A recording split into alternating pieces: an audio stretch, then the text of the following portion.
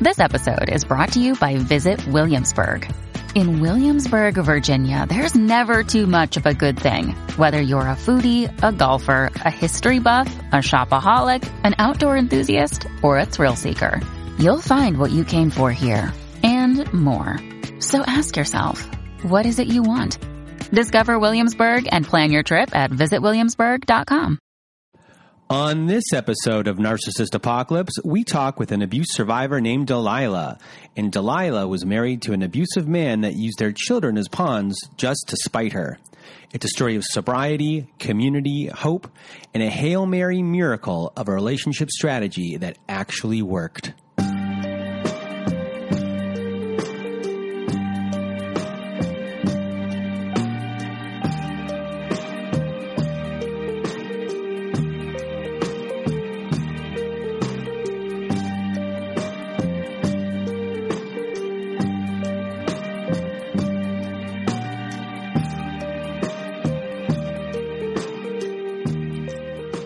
Welcome to Narcissist Apocalypse, a podcast that gives a voice to survivors of narcissistic abuse.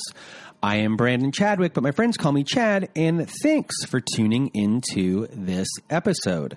So what is a narcissist, you may ask? Well, for the purposes of this podcast, we refer to a narcissist as anyone who has displayed a pattern of behavior that shows a limited capacity to appreciate others' perspectives. It is that simple.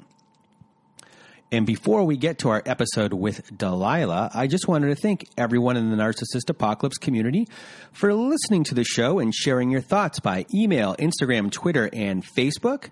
A big shout out to all of our friends on our Narcissist Apocalypse Facebook support group, just for being a great group of people. So hello to all of you. And also a reminder, if you haven't left us a review on whatever podcast service you use, Spotify, Apple, Google, Stitcher, CastBox, etc., leave us a 5-star written review if you can, or just a regular 5-star review, as it helps out with our show when it comes to rankings. Now, the quickest way to be part of our show is if you want to read a letter to your narcissist and be part of our Letters to Our Narcissist compilation episode, Volume 3. We have a voicemail recorder on our website to record. Go to narcissistapocalypse.com. It's on the right side of the page, and it's always floating around. It's hard to miss. There's a button there that says Send Voicemail. Press it, and away you'll go. We're accumulating these letters for a Volume 3 of that type of episode, so send in those voicemails. If you want me or my old pal Melissa to read your letter instead, just send us a letter to narcissistapocalypse@gmail.com. And now, before I get out of my own way, the last thing I wanted to say about Delilah's story before we begin is that the strategy that she used on her husband, and that you'll eventually hear, is not a one-size-fit-all strategy. It fit his specific psychology. So we are in no way recommending that you copy what she did. And if that doesn't intrigue you enough to listen the whole way through this episode, I really don't know what would. So now, I'm officially going to get out of my own way. Here is my interview with Delilah. Welcome to Narcissist Apocalypse. I'm here with Delilah. How are you? Good, how are you? I am good. So today you are going to tell us your life story. My voice cracked there. You're going to tell us your life story today, and it's for everyone out there who's listening. It's a very interesting story. We touch upon addiction. We touch upon your childhood in an addictive household, and then what transpired after the fact. And the way you've gone about everything is really inspiring, especially to get to where you are in your life, that you're still here is pretty amazing, going through everything that you went through. So I just want to thank you before you even begin for taking part of this podcast and this episode. And I know you're gonna help a lot of people. So I just want to thank you, Delilah, for being here today. And now, without further ado, the floor is now yours. All right. Well, I want to start by kind of give you a little bit of my backstory, my beginning. I was born into a family of dysfunction, addiction, a generational, just path of alcoholism, violence, all that stuff that it comes with it.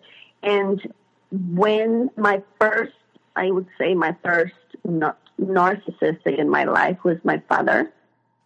He kind of role model for me my entire life. He was a person that it was terrifying. He would terrorize us.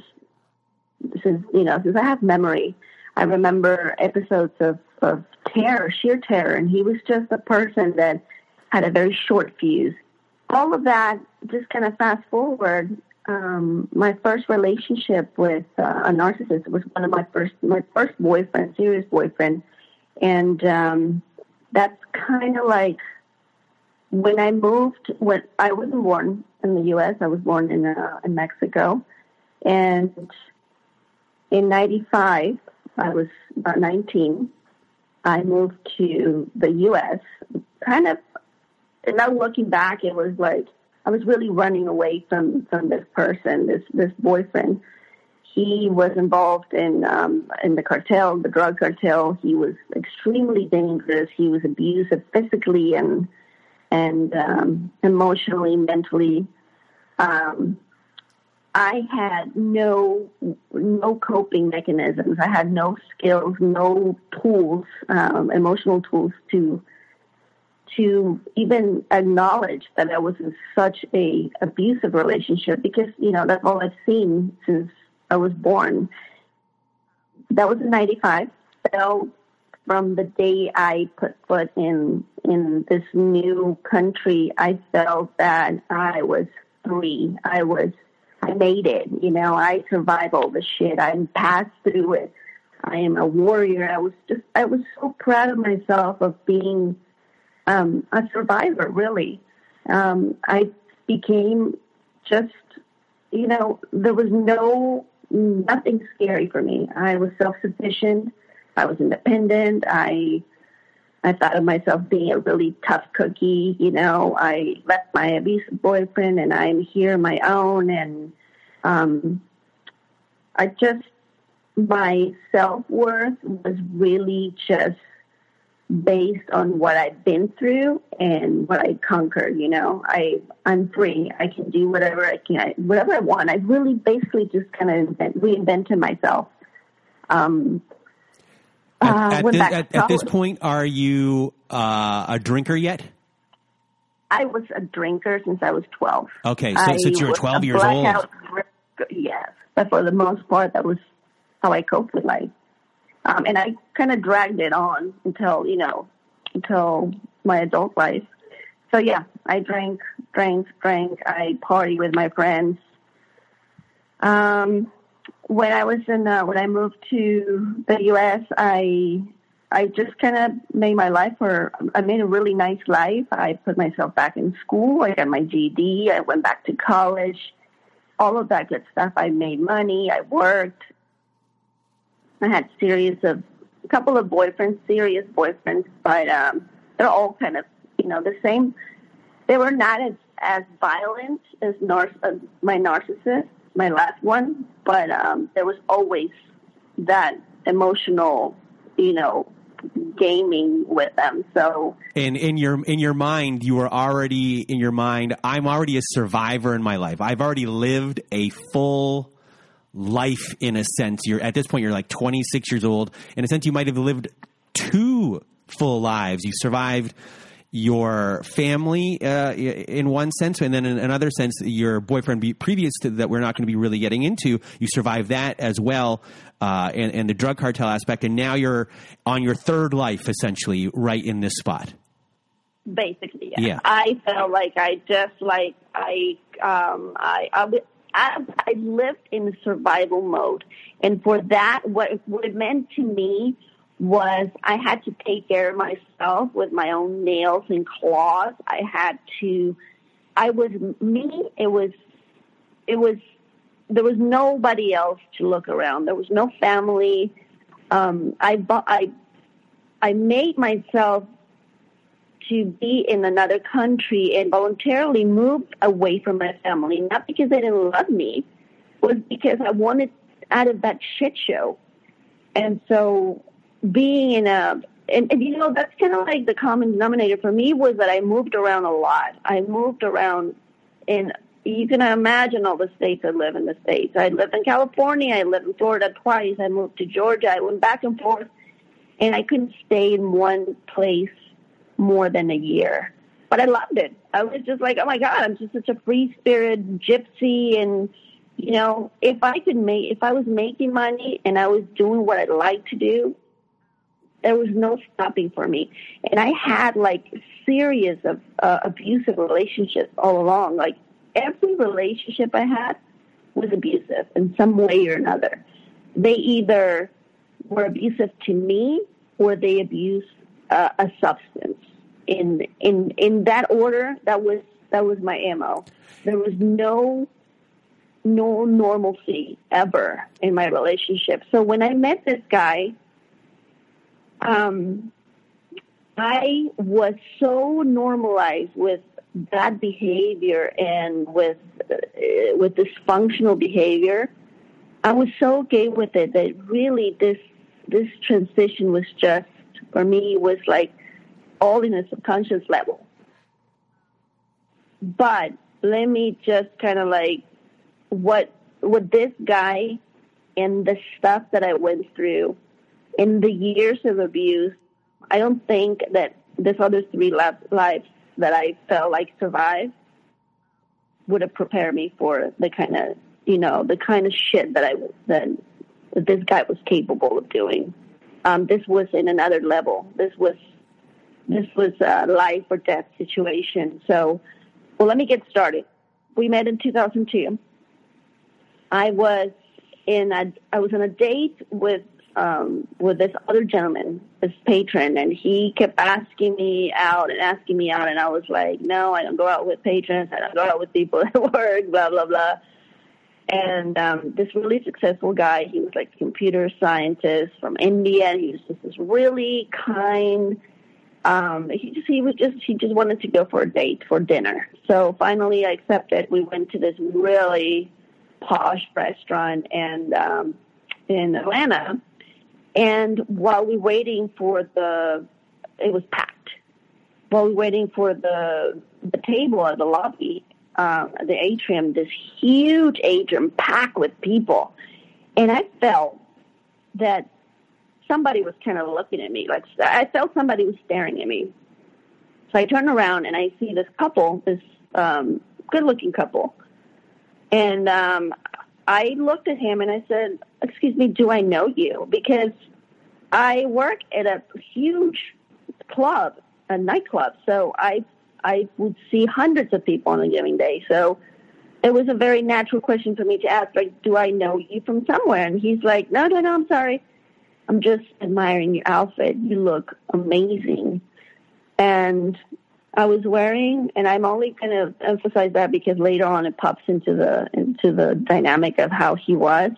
I was wearing some kind of designer top. I think it was like Donna Karan or something like that. And he, it was kind of sheer, and I was going like braless, which I'm completely flat. So to me, that wasn't really an issue. So he was like really focused on my outfit, and he's like, "You just look amazing." I was like, "Oh, thank you." I've been waiting for the table. He approached us again, and he's like, "You guys want to sit with us on this bench while we wait?" And that's how he started a conversation with the guy that I was on a date with.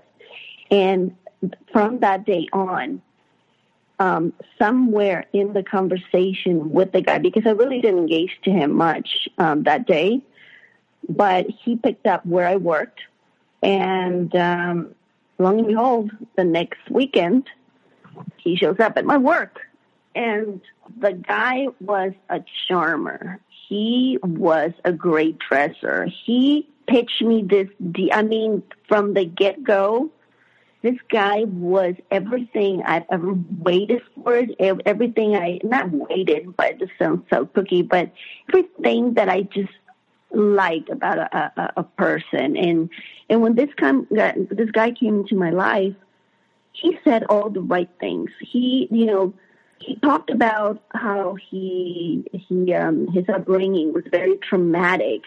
And when we went out every time we went out, every single time I would call him and say, hey, you want to go out? Oh, it's really late. Okay, let's go. And for me, I let my guard down right away because he earned my trust by acting understanding of my trauma. Right away, I fucking just spilled the beans. I was just like, and by this time, I was such a heavy drinker, like working in that environment that I work at, it just literally spun it out of control. If I ever had any control over it, I was drinking enormous amounts of liquor. So by then, my awareness was null. It was just, this guy could have told me he was, Pinocchio, and I would have just believed anything he said. So another way of him gaining your trust, do you think it had to do with him noticing how strong you were to get out of your previous situations and mirroring that back to you in the sense of like, this guy can see I am a strong person. I know what I've done is great. And this is the first person that is actually telling this back to me. Yep. I mean, exactly. The things that he would say was like, oh my God, this is unbelievable. Like, so you didn't speak English a year ago? And I was just like, nope. And so you put yourself in college? Yep. So when you go from here and we party our asses off, then you go, and I was like, I'll just go to the drafting table and draft for 7 hours and then go to school and then do this. And you could see and I thought it was admiration, but it was complete envy. Because I could just see like how in my eyes, I was like, oh my God, he admires all these things about me, And the things that he loved the most is the things that at the end just really wanted to destroy. And I would tell him, you literally wanted to destroy my life. So yes, he quickly saw how resilient and resourceful and a fighter and a survivor I was. Those were traits that it attracted him even more. But I thought he was in a good way, but things did not turn out to be good. And I have another question for you, and I'm sorry for interrupting, but it's you've gone through all these things in your life, and I'm sure you've never taken a break, and you might be tired emotionally in a lot of ways. Do you see Absolutely. him as a savior in some sort of way, or at least being able to breathe? And that he could come in and he'd be like, oh, I can take a little break here of me being on the go. And now here's this guy that might be my savior. Is that something that you really kind of trapped you in as well? Yes. My state of mind when I met him, I was very lonely. Even though I was a go-getter and I was doing all this physical things and I was doing all these things that society required me and all this stuff, at the end of the day, I was the loneliest I've ever been. So at this point, all of these factors contributed to really the locking of trust that you have in him. And now no matter what is going to happen, you're so locked in, you are going to probably forgive a lot of things that eventually start occurring. Absolutely. Yeah. He,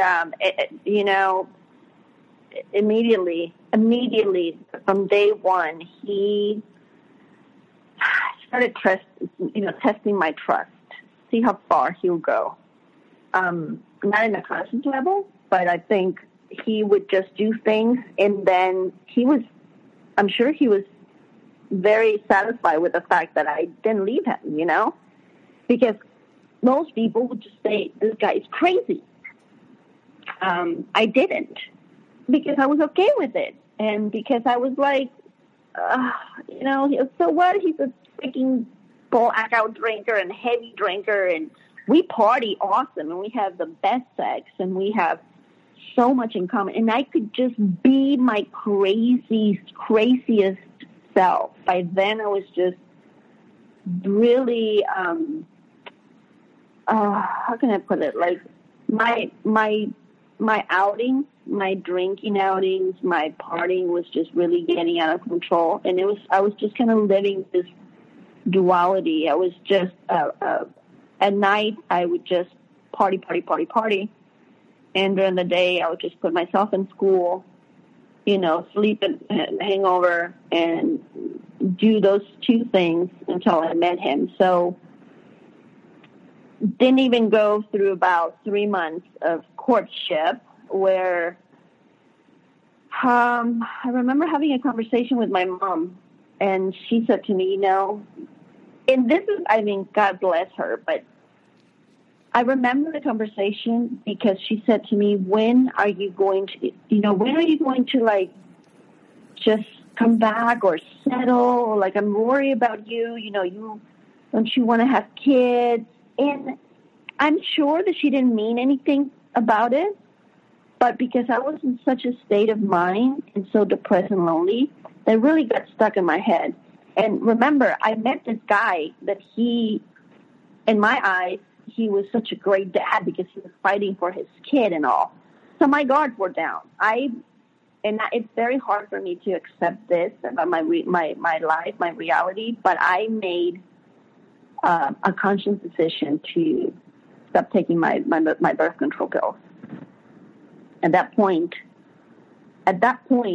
I was like, this is the perfect guy for me. And he told me he loved me in 3 months, and I told him I loved him.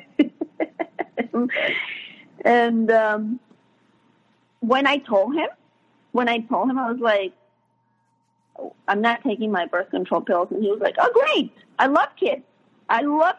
And yeah, don't worry about it. And I kind of lied to him because I said, I need to go get more, but because I'm not taking them. And he's like, oh, don't worry about it. I love kids. And that was to me like, ding, ding, ding, ding. It's just like, he is a winner. This is in my dysfunctional thinking, this was to me the best thing that ever happened. So, not even 3-4 months, got pregnant.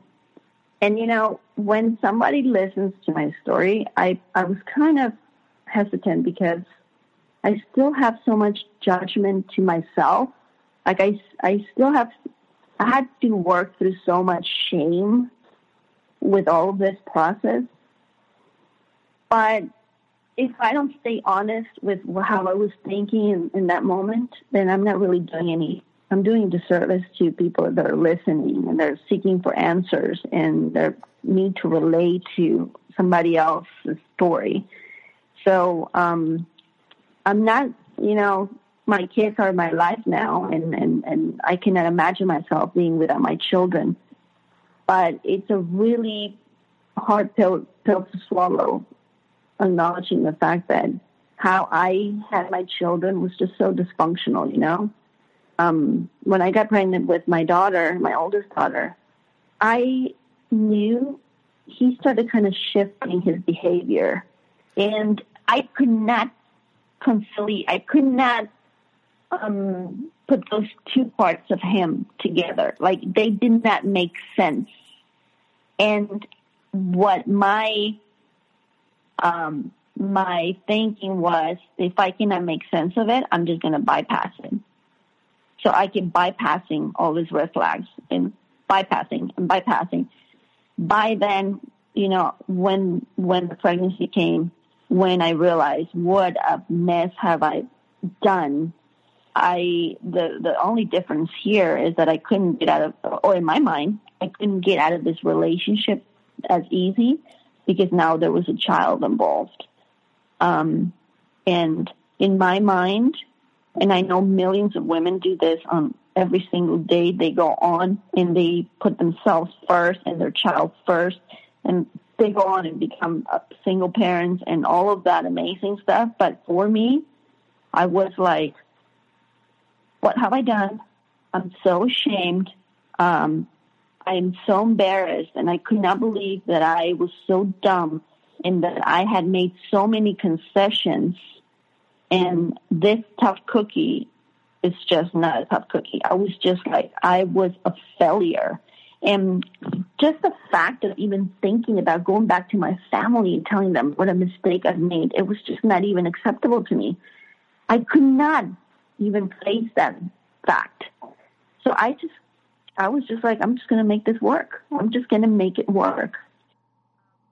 But, you know, he went from that moment on, once he knew that he had me like latched on with this pregnancy, he basically just went from Mr. Nice to when he drank, he was a horrible human being. I did not drink then, and during both my pregnancies, I didn't drink. So it gave me kind of like a window of sobriety, if you would say. I wasn't in any 12-step program or anything, but it just got me sober enough to see the craziness that I surrounded myself with. And so, you know, there were fightings. There were so many control issues. I mean, I had my first child. He was a mother goose. He would not let me change her diapers. He would just like wanted to care for the baby. He knew every answer. His mother will come up, and his mother, which is the biggest enabler and the biggest, what's it called, monkey, I don't monkey. Remember. Yes. She was the one that funded all the fights with to give the other son's custody. She was like the biggest enabler for him, and she still remains that. And so, so he's using the child at this point as a way to have controlling behavior.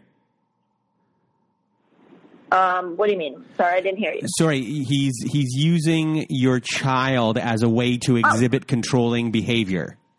Absolutely. You know, when I had my daughter, and he literally took over the whole caring of the nursery and everything, I did not know then, but I went through a severe postpartum depression.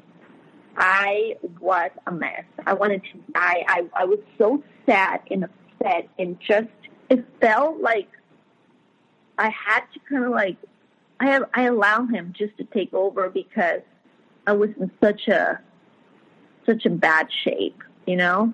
And so in a way it was like he was so controlling that I was like, I didn't even have the energy to fight him. We moved around a lot. So we moved to Savannah, and, you know, this is the thing about it. It's like I was still so involved in my school. I got a scholarship in SCAD, which is this amazing art school that is very, very hard to get in. I had amazing grades. I was juggling my daughter, and I was able to get into this school. It was just such an accomplishment. But yet he would still say things like, you're a terrible mom. You don't know how to feed the kid. You don't know how to do this. You know, God, you know, you're going to go to school, but then you don't even know how to present a paper, and you don't even know how to write English. And it was just this, like, he would give me 3-4 compliments, and then he would berate me with a shit ton of criticism. And at that point, when I got pregnant with my son, my daughter was not even, you know, a year old, and this was a complete, you know, fluke. It wasn't planned. Just when I got the pregnancy test, I was like, well, there it goes. You know, I'm really now stuck with this guy. And so at this point, you are pregnant with your second child. you are in this relationship still struggling possibly with postpartum depression while this is all kind of going on, or at least little remnants if it's still around. You were depressed before you even had the postpartum depression. You're being devalued pretty hard at this point, where you're getting the compliments, but then you get the real devaluation after, and then probably a little bit of a love bombing after that. You have the controlling behavior on his part. His mother is in there, who is working on his side and always probably championing him, maybe even saying, just constantly saying nice things about him, which makes things worse. You're isolated from everyone. You're constantly moving around. Mm-hmm. And at this point, you probably feel like you're, as you just said before I started talking, you're a little bit cooked in your mind right now. Like, stick a fork in you, like, this is my life. And, now you're in Georgia. Is it Savannah, Georgia? And so at this point, what is your mindset? What is your, I assume you're about to have your baby as well. Where are your addictions? Like, what's going on with you with all of this kind of going on?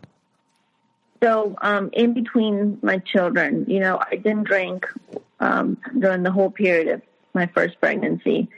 As soon as I felt like I was able to do it, I started drinking again and drinking and drinking. It went from one cocktail to maybe two, to maybe 2.5, because I couldn't get up with the baby later. And it was just like everything went around my drinking, That was kind of like I would cope with anything. And, that's the way I was going to cope with my postpartum depression, by drinking. So for him, drinking was comfortable and okay as long as he was having a good time. But when he was in a bad mood, or if he was not up to drinking that day, and if he ever saw me drinking, he would just be like, "You're a fucking drunk. You're this. You're that," and just like name calling me and berate me and stuff. So by the time I was with my second pregnancy, I felt like I was just, he wasn't kind anymore. He was just this extremely neurotic, constantly yelling, constantly. He worked at home, but he had a warehouse, and he had a business with his mom. So, I was in such a state of sadness. Like, I could not believe that I was in this relationship, and that I was like, to me, I felt like I had no exit. So I would just fight and hope for a good day with him. And if we fought and he would say things and he would pass out, I knew that the next day it was going to be better, hopefully. And if he was in a bad mood, I feared for that, because he would just retaliate. And so at this point, we constantly fought, constantly. But then he would love on me, and he would just we'll fight really horrible the night before. And then he'll be like, "Let's go to lunch to, this hotel. Let's go to brunch. Let's go to this expedition. Let's go to this." He had a way of whenever he knew that he was, that his behavior was really bad, he would just, the next thing, would correct it by, and that's how he manipulated me for a very long time. Because he would say, "I know I'm an asshole. I know I'm this and that, and I scream a lot and la la la, but you get the best of me too." And he was a really good provider. He was a adventurous and fearless, and we had so many excursions and traveling and the places we lived. He was the kind of guy that if he funded basically all his companies that he had 3 or 4. He funded them through his parents because he had a lot of money. So he would calm them and I know now the fact that he calmed them, and she was willing participant because she had so much guilt for what he was put through, my ex. So he had a way of like, let's go crab fishing and just like the stuff that he would come up with. And I was just like, oh my God, it will make me forget right away, what he did before. And he was so involved with my kids. And so, he was the both sides of him just did not make sense. When I was pregnant with my second son, I was very sick. So I was hospitalized for a very long time. And that kind of put a little stop on it. But it continues throughout the years.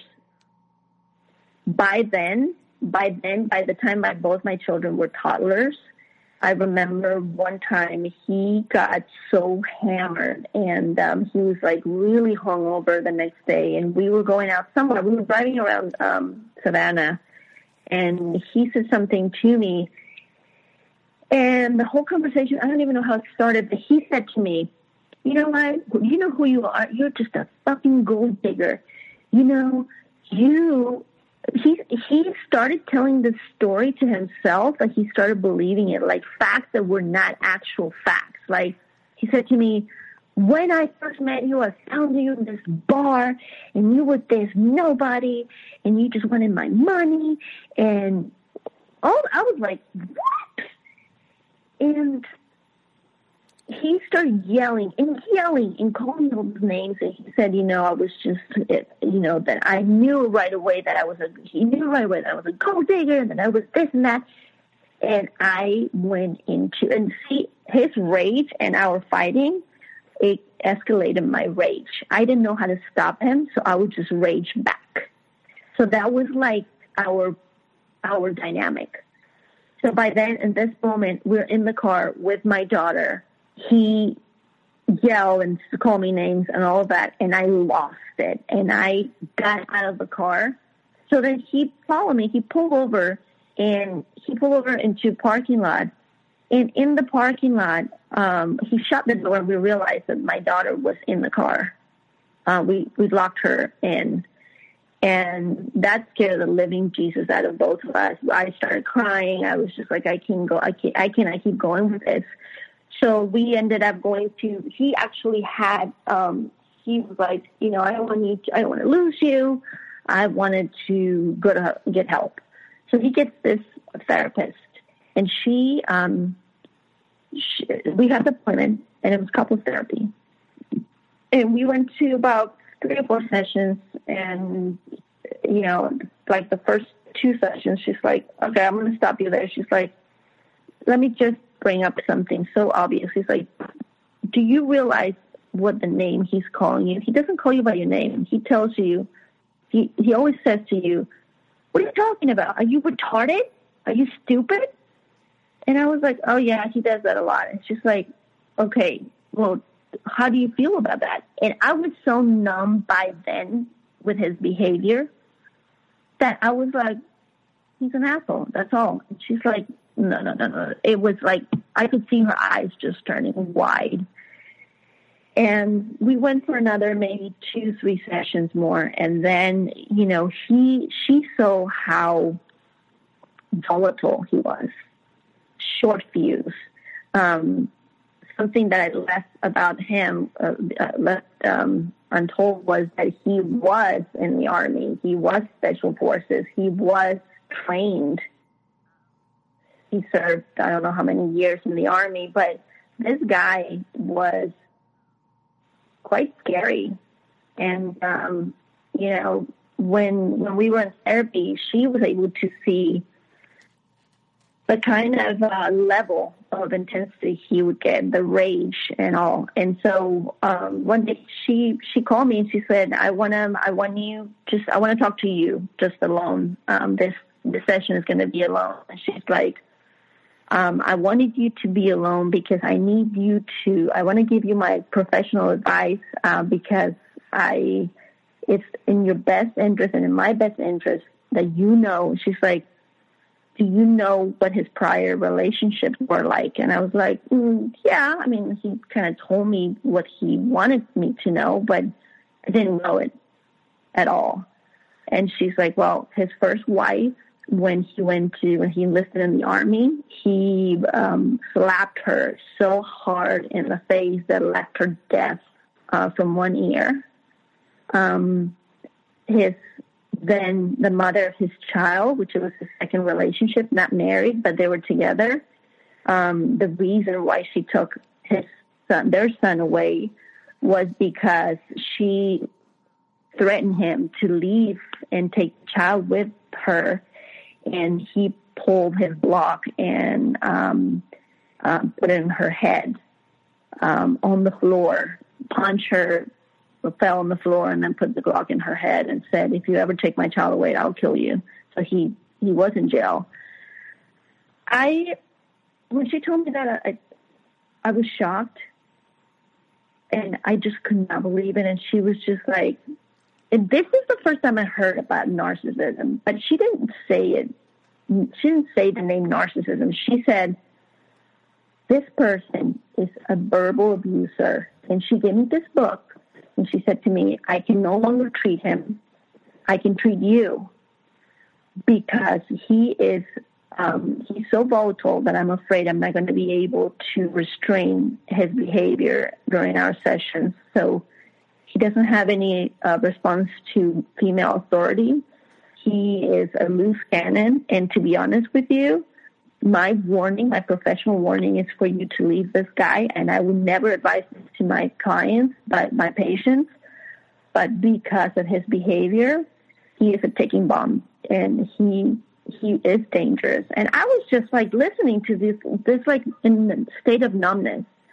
And then she went further to say, people like this, it's really hard for them to change because it's kind of like rewinding the bobbin of a motor, the copper bobbin. It's like you have to undo the whole wire and then rewire this slowly throughout their life.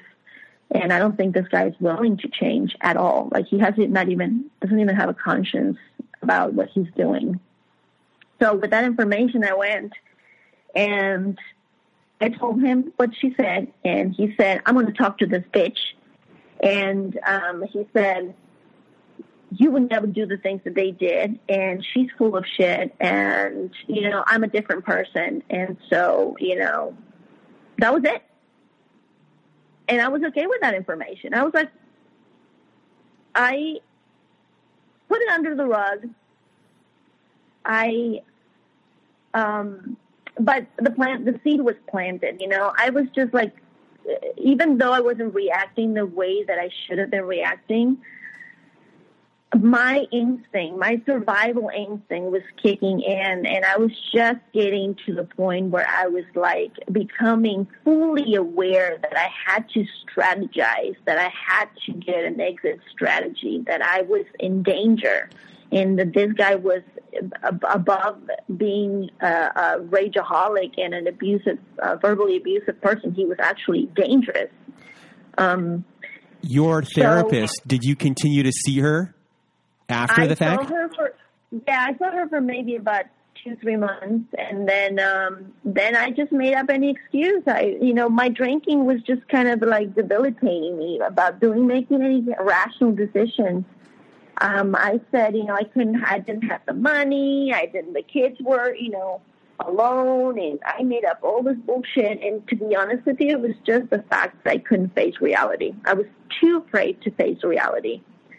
So do you even recognize who you are anymore at this point? No. I was like, who the fuck is this person? Like you at the beginning of the story of your life, I mean, you were a self-sufficient. Yes, you had your problems and you have addiction problems, but now because of this person, you're now a rager.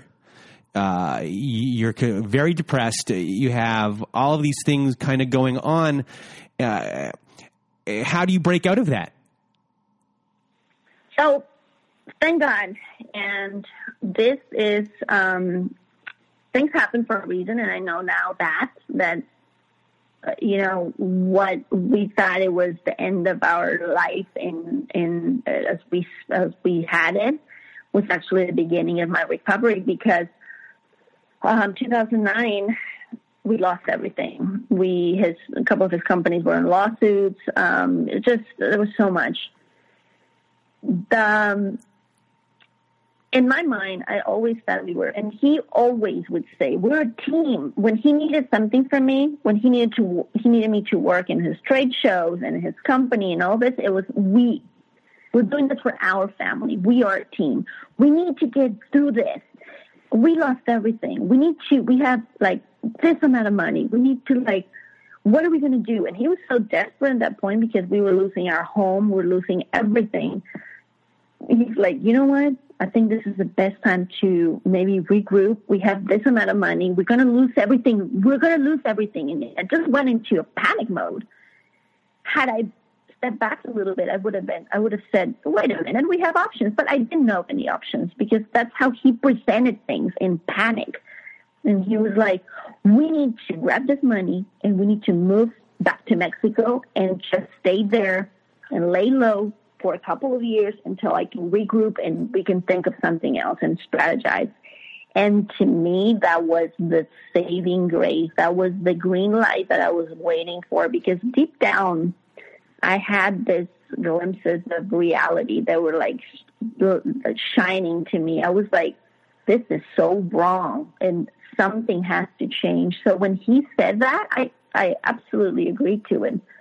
I was like, it gives me a chance to get close to my family, and I have a chance to actually leave him. I just knew it. Because you have a support system there. Yes, because I needed help. Mm-hmm. So, sorry. Let me regroup. Okay. So, yeah, we sold everything. When I told my family what we were doing, they thought we were crazy. They're like, no, honey, it's the opposite way. People leave this country to go for a better future. You don't move back to Mexico. Like, what the hell are you thinking? What the hell are you guys going to do here? And I couldn't really say anything because I saw my family every year, but I was in my best behavior when I saw my family. They never saw me as a blackout drinker. They never saw the chaos I lived in. I always presented myself with gifts and presents and beautiful, family and pictures and shit. They never saw the back end of my alley. So when we got there, one of his things that I loved so much about him is that he was fearless. So it made things so easy for me. I would do things that I was never capable of doing had it not been because he would push me through it. So, he's like, we need to open a business. We need to open this pizza parlors. And I was like, what the fuck do you know about pizza? And he's like, pizza. We just need to do it. And we did it. And we became very successful at it. And we not only opened one, we opened 3 more. The thing was, he would thrive into creating. He was a very creative person, just as much as I was. Remember, I went to art school and I was into interior design program. And so the concept of this place was from scratch. We built the ovens from scratch, him and I. We had such a bond in that time and almost felt like things could really work out. We had so much, our time was so occupied in creative things that the drinking really didn't interfere with us. We were just functioning, drinking, building, and having a really good time until reality happened. Until now that we're done with this restaurant, now we have to make them work and operate them. And guess what? The guy did not speak Spanish. And he never wanted to speak Spanish because we were a subculture to him. And we were like, you're just a Mexican, he used to call me. And he was like, you don't know how to do shit. But yet, he didn't speak Spanish. So I basically forced by him because I didn't want to be part of this. I became in control of the entire business. And the more control I took over, the more it spun him out of control, you know. So he just literally upped the abuse to 1,000%. Not only was he abusive and now he was more physical, but now he would use things like, he would use sleep deprivation. He would come obliterated, drunk. And, you know, this restaurant, when you operate one restaurant, but you operate 3 restaurants with full staff and everything, I didn't leave home until about 3 a.m. And I'll come home and he'll be like fighting and force me to have sex and get me drunk. And then there was so much deprivation by then. And if I fought him back, he would be like, I'm going to get even. And he would tell me he was going to get even. And that fear of him getting even, I couldn't even sleep. He would come in random times of the night and wake me up and call me like, hey, drunko, get up. You know, you lost this and that and that. And what is my stuff? And he would create scenes in the middle of the night. It's kind of, I don't have any experience of this, but I assume this is what they do as a form of in the Army. In the Army, as a form of like a torture, maybe to even get information out of people.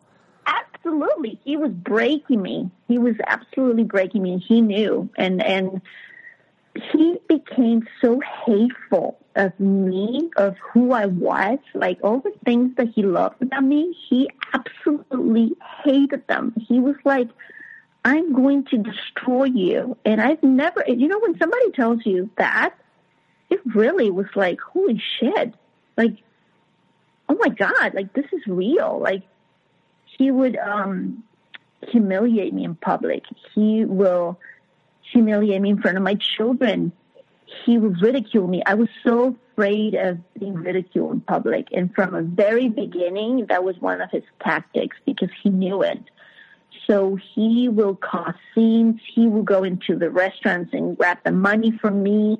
He will say sometimes we needed him to cook in one of the restaurants or whatever, and he would just not show up. Or he would show up and then take off in the middle of a shift. Or he would fire people, random people. Like, no, you're fired. And we were like, what the fuck are you doing? He's fired. What, do you have a problem with that? And it was this, like, he was on a mission to break me until, death. Like, to that point, I knew it, that I could not rely on him. He would go above and beyond to fuck with my daily routine so that I had like all this, problems so that I couldn't function. And guess what? The thing was that I was so resourceful, and I was the amount of pain and humiliation and dysfunction that I was able to take because of my upbringing. That's what made my process longer. I didn't hit a bottom until I was about to die because I could tolerate so much pain. What's crazy here in a strange way is that he's so focused on destroying you that in a way he doesn't even realize that he's destroying his own business and family. Like, he's destroying his livelihood just to spite you. Yep. And at the end of it, he literally said that. He said, I'm going to destroy you. I'd rather die. I'd rather waste my entire money for you to fight you so you don't get our children back, so you don't get, so that I'd rather see you losing the entire business than you keeping it and getting away with it. And basically that's what happened. Like, in 2014, that's when my mother and everybody came for Easter, and they're like, they did an intervention. They're like, you're going to die. I don't know what the hell's going on, but we're afraid for you. We think you're going to commit suicide like your brother. We think you're just killing yourself slowly. And it kind of worked, but I didn't want to stop drinking. I just couldn't stop drinking. At this point, that was the only thing I could. It was my only coping mechanism to my ex's abuse. So this went on for a while, but then they found out about how abusive he was, and they're like, "What the hell? Why did you not tell us about this before?" By then, my ex had become so paranoid about shit, about everything, that he kept like accusing me of embezzlement. He accused me of stealing his money, of funneling money to my parents, all this theories that he had. So my mom, found out about it, and she called in a meeting with him. And my parents been divorced for a very long time. So basically, in my family, the women are kind of like the ones that kind of rule the rooster. Like every single one of them is one stronger female after the next one, and that's why the shame that I felt was because how could I allow myself to get to this point? So when she called a meeting with him, I was like, "You don't even speak English. How am I going to communicate with him?" And she's like, "You gotta help me." And she's like, "Help me tell him this." And she sat down, and this little itty bitty lady in her 70s, she just said to him, I don't know, John, I guess that's his name. I want you to know that Delilah has a family, and that what you're saying about her and accusing her of stealing and all these things that you're saying that she did, we don't know what that comes from, but if whatever you're saying is true, then you need to get a divorce. Like, a family cannot go on like this. And he's like, "Of course, we're going to divorce her. We're going to do this, and I'm going to take the kids away from her," and blah, blah, blah. And she was like, "Well, so be it. We fully support her, and I want you to know, and I'm calling you today because I want to see you straight in the eye, and I want to tell you that she has a family, that we love her no matter what, and that she's going to be fine." And that's what I needed to hear. I've been away for so long that I just didn't realize nobody loved me. And I didn't realize it until then that my family loved me all along. And that unconditional love was always available to me. But this was the time that he gave me the strength. And from that point on, I knew it. I knew it. I had to get out of this. And it was this was like my white light that, people, say, you hear God talking to you, whatever. This was to me, that was like the moment of truth, the moment I needed to have the courage to make a change in my life. I remember thinking, okay, I need help. I'm going to die. And I pick up the phone. I call him, and he picked up, and he's like, "What do you want?" And I was like, "You need to come," because the reason why never, by that point I was so sure that I needed to leave him, and every time I would say, we need to separate because this is too much. We're going to, we need to get a divorce. And he would say, "Go ahead and do that, and I will make sure that you lose the kids. No court system is going to leave them in Mexico. No judge, I'm sorry. No, I'm going to tell them all the shit you did. I'm going to lie," which he did. He actually accused me to the what's in Mexico, the IRS. He actually made false accusations of embezzlement, and that's the level. That was the level of commitment he had to destroy me. He was just determined to destroy me. So when I would bring up the divorce, he was just like, go ahead and leave. He was like, "You know what? Go ahead and leave. You just leave my kids, because I will tell every judge in every court hearing that you're crazy, that you're a drug dealer, that you're this, And by the way, our kids don't even like you. They don't like you. They don't care if you're around us. And to me, every time he would say that, it would just be the most painful thing I've ever heard. It made me feel so lonely to know that I was living with somebody, and they hated me so much, you know. So when I realized that morning was that in order for him to leave, I had to give my kids up on a temporary basis. And I called him and I said, you need to come and get the kids.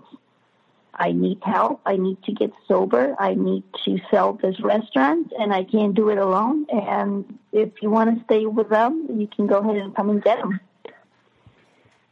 And that was the hardest thing I've ever did.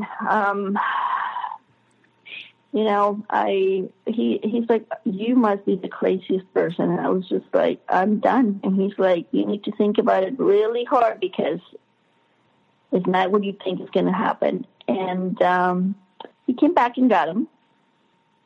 He signed, my sister, she's an attorney. She drew some sort of like a temporary custody legal document that allowed him to fly with them and make any decision while I was in Mexico. But this was a temporary situation, and he left fully. He signed the document.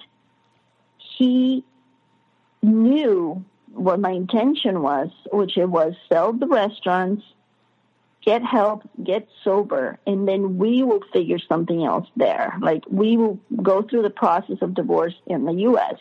He signed the document. He flew with the kids, completely obliterated, drunk, flew to Nashville where his family was. And as soon as he landed, he sent me an email saying, fuck you, bitch, you're done. And from that day on, lost contact with me. He had agreed to help me pay some of the debt that we were in with all these contracts and things like that. And basically he was like, you're on your own. And you can come back, or you don't have to come back. You can die if you want to. And the kids are mine. And it went on for 18 months. That whole time that, from that day on, I went to get help. I went on to going to AA meetings. I got sober with the help. My sister helped me so much. All my family, even my dad. It was just beautiful. Like, the amount of support I had from every single family member, it was just unbelievable. My dad was like, you tell me when and where, and I can have this guy too. It's just crazy. Like, So a lot of people wouldn't have made that decision that you did, but you had your sister there, you had your family there supporting you, you had legal papers drawn up, and in a way you gave him this win, him not realizing that it was really just a temporary win, but you gave him possibly this feeling so you could get yourself into the best mental shape possible. So then when you were ready, because eventually you did get to be ready to dig in and then get ready for the real fight, but you had to be mentally prepared to do that. And a lot of people would have been very scared to do what you did, but you did it, and in the long run, it worked out. Yes. My sister set up this, my first meeting. She waited for me outside, and she told me this. She was like, listen, from a legal standpoint of view, you have no chance in hell to fight this person if you don't stay sober. No judge is going to give you the kids back if you're a blackout drinker. Like, forget about it. Don't even think about it. So that was like what propelled me to get sober initially. That was my main focus. I was like, I'm going to lose my kids. I didn't want to lose my kids. Once I got myself into a community of recovery with the 12 steps, I started getting better, and I never lost hope. I was so I surrounded God. I don't know. At this point, when you get to these meetings, what this breaks it down to is basically you just have to surround yourself with a support system. You have to surrender yourself to the perception that you run the show. You need to put it up there to something higher than you, a higher power. So you have to build some sort of spiritual connection. And you have to start making healthier connections, human connections with this community. And that's how it kind of started, for me, it started that healing process. And within that system, I guess you met, obviously, you were at AA. Within that system, you met a lot of, I guess some, not all, but some women in AA are coming from these types of environments as well. So you're probably able to connect as a support group separately on the abuse level and not just the alcohol aspect. Yeah, and I didn't get involved. Initially that was like my saving grace, and that's how I needed to be sober in order to get my head clear and take the next step and the next step and the next step. This was a day by day, hour by hour. Eventually, I made it back to the U.S. with my own resources. He kept blocking me from getting credit cards. He would not give me, he would not allow me to get an address, a U.S. address for a credit card. He would not even allow me to use his address to get a bank account or a phone. He was like financially abusing me from afar away, preventing me from getting back to the U.S. So my God, my higher power worked things around, and shit started happening really fast. And I was able to get back on my own. I stayed with him for 17 days in his apartment with the kids. By this time, we decided that a common ground would be Florida, because I lived in Florida before, and because, I was able, it was just, we agreed on that. So he moved the kids to Florida. He allowed me to live there for 17 days until I got back on my feet. And basically, I could not wait one single day. I quickly got a job. I was able to con my way around convince this poor lady in a bank to give me I stole one of his bills with an address. I'm sure this is illegal, but and I showed it to the teller, and I said to her, I need to open a checking account because I needed to get my my life back. And she's like, we can't do that. It's not in your name. And I was like, listen, and I was like, listen, I'm in this very abusive relationship. I'm just trying to get back on my feet. Please give me a checking account. And I promise you that as soon as I get a permanent address, I'll give it to you. And she gave it to me. I was like, oh my God, this is crazy. This is beautiful. They just kept happening, And it kept giving me hope to do the next right thing. So I right away I found a AA meetings, in my neighborhood, and I got to the meetings, the support system, and my structure, my routine, my structure for my day-to-day structure was very, very disciplined. So I was very focused. And to this point, he noticed and he knew that no matter what I did, I was going to bounce out, and I was going to just not lose my cool. And raging was not an option for me anymore. So he started learning about my boundaries and things that I did not know, and that I learned, and that I was like, this is new learned behavior for me, And I was just really kind of learning how to be a different person. And he went on from like, I'm going to take their kids away from you, and I'm just going to you're never going to see them, to now is like, oh shit, well now she's getting her life back. Well, I need help now. You need to take the kids for 2 days out of the week.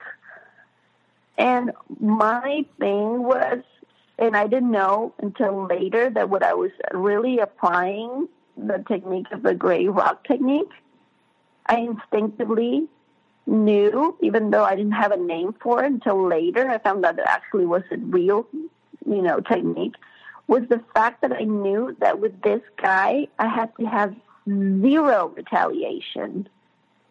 I knew that whatever action he took was because he wanted to exercise control over me.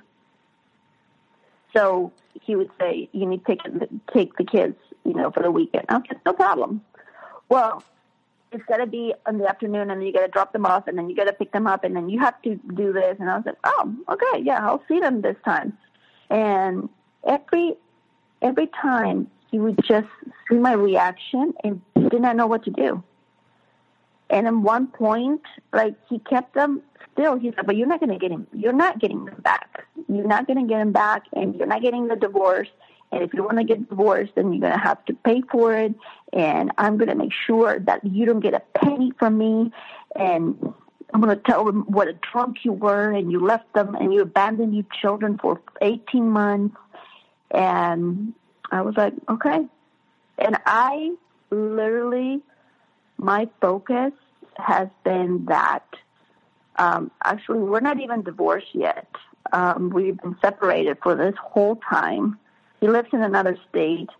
Eventually my children, we started spending more and more time together. They spend nights with me.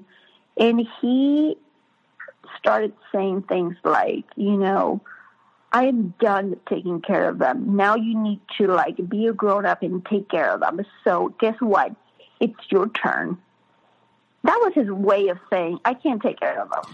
This is all absolutely amazing that psychologically you went into this whole entire thing. You proved yourself that you are a capable person. You don't have to drink anymore.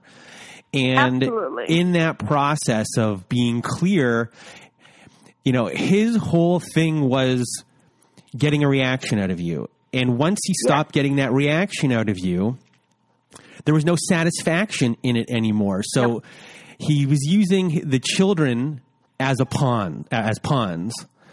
And when they weren't pawns anymore and you're not showing any response, the real him comes out, the lazy him, the one who sticks everything in his closet when you come over to show that he is someone who cleans, when in reality he's not clean.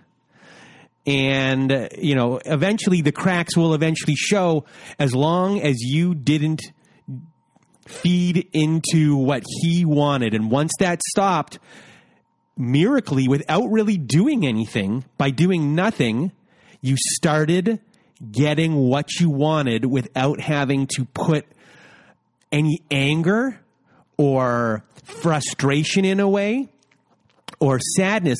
It came to you, and it's a mirror. I don't know how many cases like this would happen like that, but it was really a miracle in that sense of a lot of people would have to go to court for years and years and years, with someone with that type of attitude, with that type of spite. And in your case, you just let his natural tendency eventually come out based upon his specific type of psychology. Yes.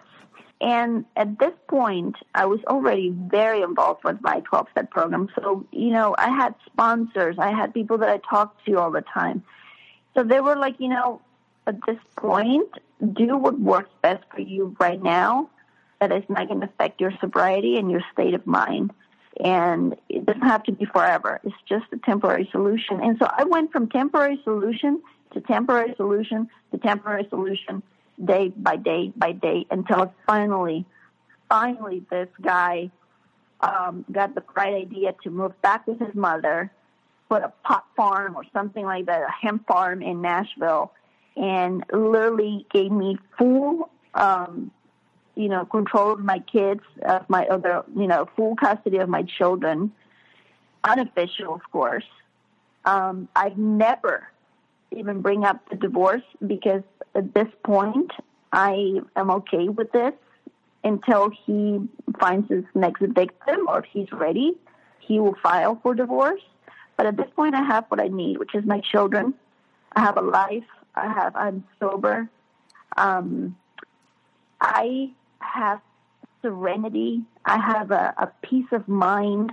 He actually is gotten to the point where he pays half of the rent. It's not perfect, and I'm always struggling with money, but to the point that he's been consistent for 2 years, Chad, paying rent and staying involved with the kids, looking out for the kids' best interest. We moved to a different county, and he pays for this so that the kids can go to better schools. We are, in a way, we're better parents than we've ever been, ever. And, sometimes I have to co-parent with him, which it doesn't work. So now I learned a new word, which is counter-parenting, which basically what it is, he is a parent when he's with them. He's the dad that he's always been. And it doesn't match my beliefs anymore. So when my kids are with me, they are here with my boundaries. I set for myself with my own, my limits. They know what's acceptable, what's not. And that shit that flies with their dad when they are there, it doesn't fly here. And it's all of this is just a new learned behavior for me. And this is the thing. If anybody that is seeking some sort of help or this little bit of light of hope, just the fact that you don't need to know, I didn't know what the hell was happening with me. I just knew I was in this chaos. But I knew in the bottom of my stomach, I knew that there was something very wrong. And just the fact that you can realize that you're not crazy and that there is hope, that nothing is hopeless. Like the worst situation you've ever been, it's not forever. It's never forever. And it's an ongoing process. This journey I'm in now, it's going to be for life. Like I know now that if I don't stay emotionally fit, and if I don't stay in the set core of values, I have to be physically fit, I have to be emotionally fit, I have to be spiritually fit. If I don't take care of myself, and now I'm realizing that now it's like I feel so empowered because of all the love that I surround myself with, the people that care for me, the genuine people that really show me love. I learned to be forgiving to myself. I learned to be kind to myself. I now know that I have everything within me. If I do these 3 things, and if I, know that I don't run the show, that there's something bigger than me that is helping me, guiding through life. And if I don't stay emotionally fit and go and seek for help, ask for help, there's no shame in whatever the shittiest things you've ever done. And this is just the tip of the iceberg. I've done things that I was so ashamed of that it stopped me from getting help.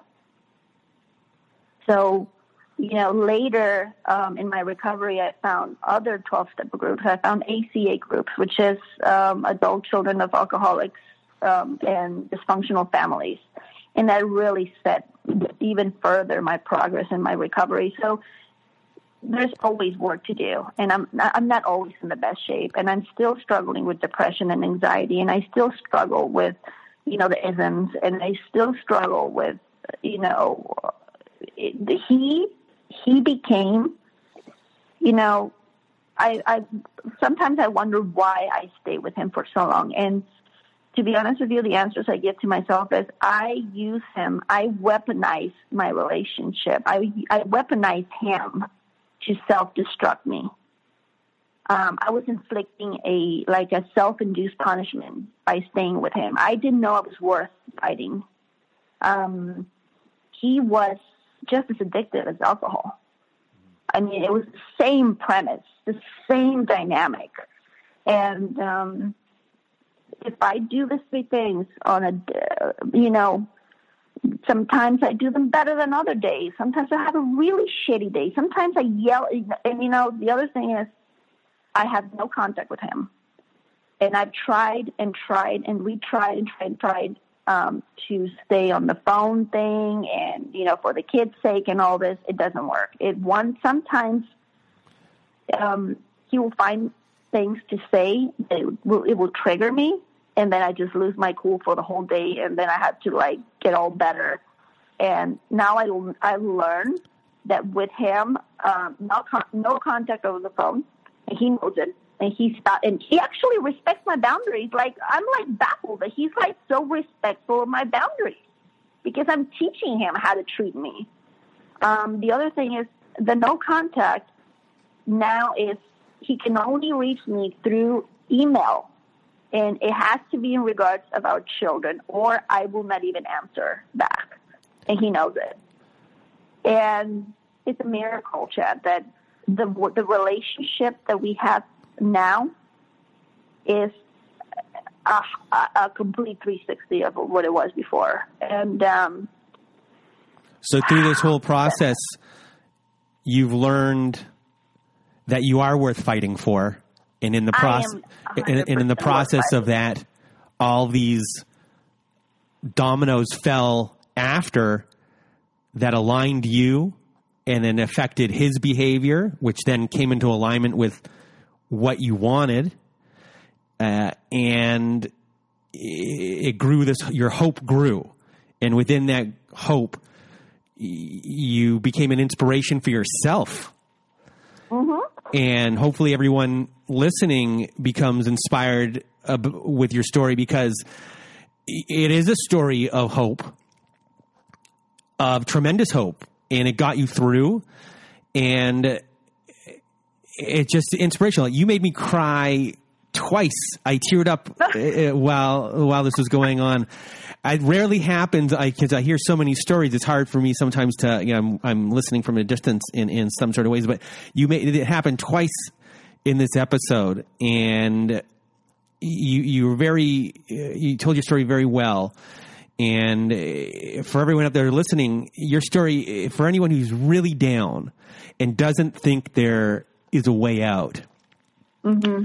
Your story is, you are living proof that there is. Yes. Living proof. You had everything stacked against you, especially when you throw the addiction part on top of that, of how you're going to get out of that. And you did it, and you made it out, and you're still working on yourself, because it's a lot of, I don't know how many years it was you were living in that way to reprogram yourself. And, you're going to have your steps back, obviously, but you got there, and you did it your way. And, it's really inspiring. And for everyone, I just really, from the bottom of my heart, thank you for coming on the show and telling us your story and sharing your story with us, because it's a really important story for everyone to hear, because there is hope, and you are a beacon of hope. And I just want to thank you once again, Delilah, for being part of our show, being part of this episode.